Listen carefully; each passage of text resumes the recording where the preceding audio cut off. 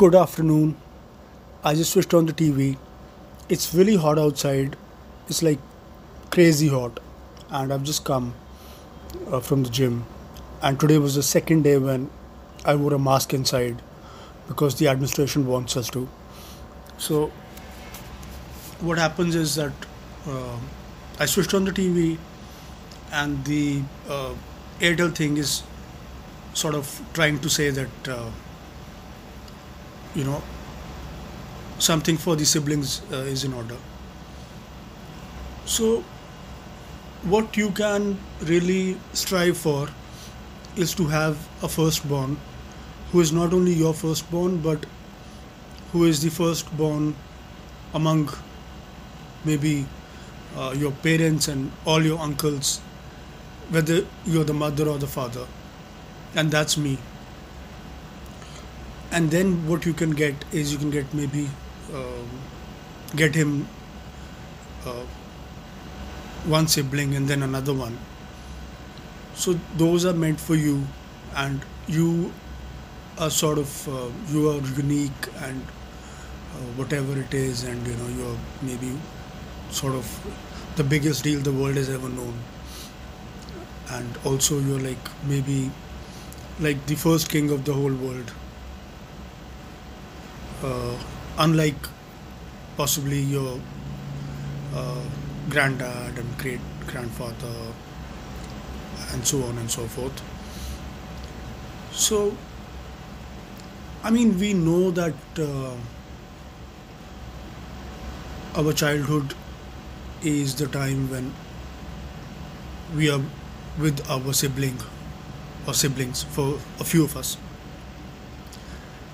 it's a good time. It's we sort of we fight, but we have the bond, we have the connection, we're there for each other, we are family. And but we know that possibly, actually, I'm not really sure if children think that when we grow up we're not gonna be seeing each other, or we'll have our own respective families and all of that. uh, but it's like it's good to be a loving person.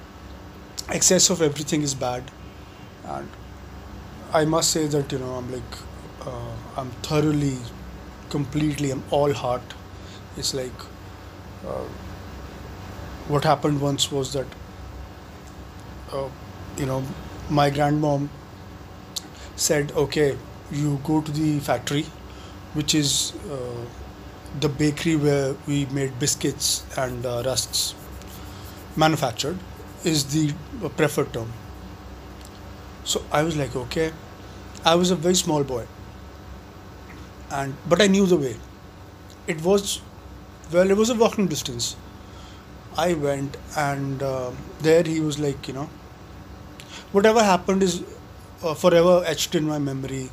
But what I'm talking about here is that so he said that he was a man of few words. So he said, so what would you like to have? So there were buns there, and there was the heart shaped yellow bun, sweet. Now, it must have not been an expensive item, and whatever it is. So now he wanted me to, I think he wanted me to ask for a sweet bun. And I guess I knew that I shouldn't be, well, I can't ask for anything, and that is the bane of my existence, but whatever. So then it's like, I think I knew that I shouldn't be asking for the heart shaped bun, and but I did. I know I pointed because I'm like the most educated person in the world, and that education has been given to me. I've always had the politest manners. So I remember that I did point. So then he said no, and I sort of I became sad instantly, and immediately he said no, okay, and he gave it to me. And then as I was, growing up, it that incident would. It was tasty. It was good. It was nice. It was obviously very nice. But anyhow, so then it's like, I mean, I enjoyed it.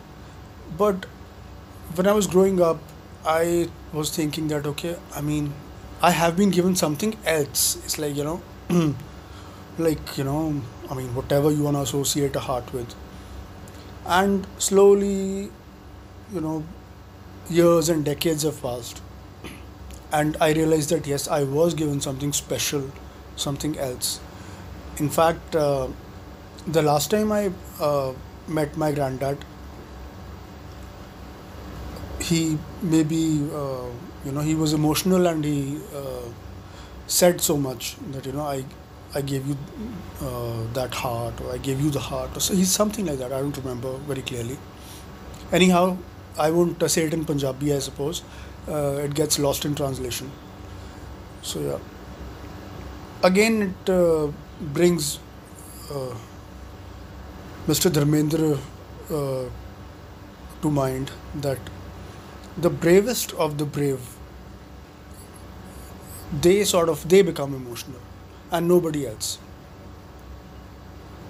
So anyway, so then I mean, I have really sort of known my family very closely, and I've loved them all very much.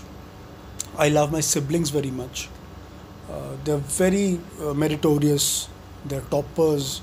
They're like really highly qualified, very well educated.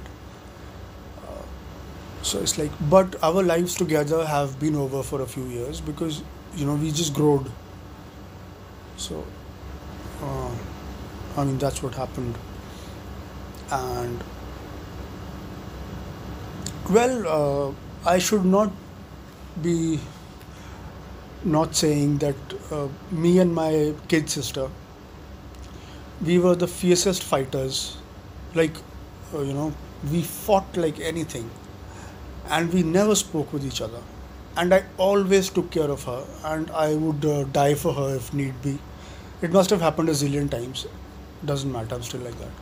But so after I've become mature and maybe in my 30s, I realized that you know we were very sort of we were known for being enemies, both of us as children. But because I guess we didn't speak with each other, nobody had seen the enmity. Yeah, so it was like that. But that was only till we were children and whatever. So, and my brother is 12 years my junior.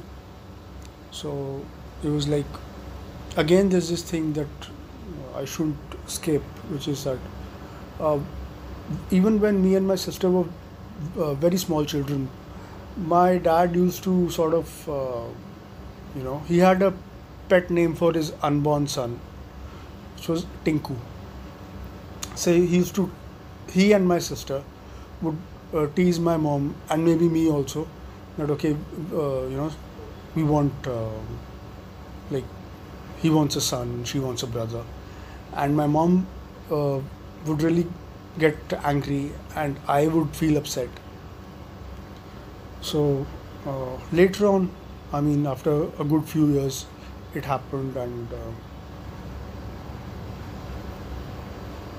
it'll be awesome for me to say here that I mean, I adore children, and uh, you know all those things. If I'm destined to have a child of my own, or two or three, I don't care. So that'll be nice. That'll be cool. But anyway, I have faith in God, and it's like if I don't marry or don't have children, I mean, I'm okay with it. It'll be cool to live the life of a bachelor. It's like Well, anyway, so then no child in this universe has been loved the way we loved my kid brother, and it never stopped. It just did not stop. And I don't think, I mean, I pray to God that I can love my children and my nephews and nieces like that, or maybe everybody deserves that sort of love. But yeah, so, but it's like, I mean, I pray for them. They're always in my prayers, and they live in. I mean, they don't live in India, so it's like, it's pretty cool. Another thing is that ever since I was, when I was three, I think, one day my mom told me that Papa's been to Singapore. I was like, wow, cool. I didn't, I, this has just come to me. This has just come back. This is just sort of, I've just remembered it now. Maybe in the last few months, I suppose. I had forgotten all about it. And the next day, I think she told me that Papa's been to Pakistan also. I think maybe on the first day or the second day, when I was told this, it was a huge deal, a foreign return. Like we have NRIs. NRIs is a relatively very new term. The previous term was foreign return. So may God help me, because this is the public domain. It's Spotify, and I will delete it if if there's any issue, because I don't want to upset anybody. But anyway, so now the best thing that I was gonna talk about is that when I got to know about this, about my father, so I immediately understood him as a child, and it like it was like I understood why he's like what he's like. So, and the other thing that happened immediately was that although I had taken a liking to English immediately, or from the beginning, and I thought that this is my thing, I want to do this. But when I got to know about him being a foreign return person, that feeling became stronger, and I sort of completely, as much as I could, sort of took up the language and whatever. So I've always been known for my English skills. It's like, well, anyway. So this is, you know, to my kid brother and kid sister, and I love them. I wish them all the best, and these are tough times. So it's like, I mean, you never know if we're gonna survive, who's gonna make it, who's not gonna make it. But whether I'm dead or alive, uh, the problem is that I am dead or alive, wanted. So always in trouble. God help me. So, but I love them, and I would do anything for them. And but we are like, we are all grown up, and we have our separate lives. I wish them all the best, and I'm not gonna be forwarding this to anybody, but maybe whatever. So thanks so much. Love your family, and don't die. Bye bye.